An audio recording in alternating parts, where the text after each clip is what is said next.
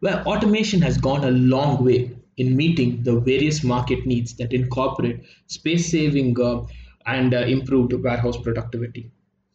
Also, the demand for automated parcel dimensioning systems has been in a higher trend as they do massively improve parcel throughput. So, how does dimensioning actually improve parcel throughput? Well, I have the four reasons and the benefits here. Number one is accuracy. You get precise dimensional data and it can do wonders. We can rapidly eliminate inaccurate dimensional measurements by installing the appropriate automated dimensioners. Number two is enhanced space optimizations. Space is the heart of the warehouse.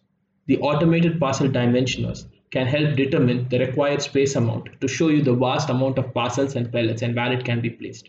Number three, increased productivity. The automated dimensioning systems can capture the product's image and record the dimensional details all in one go, thereby increasing productivity and making all your life simpler. And number four, it's reduced shipping cost. Owners and customers actually don't like to pay extra charges.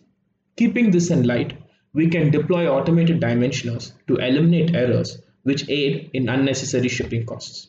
Now, by understanding these benefits, you can deploy automated dimensioning systems to your logistics centers and warehouses.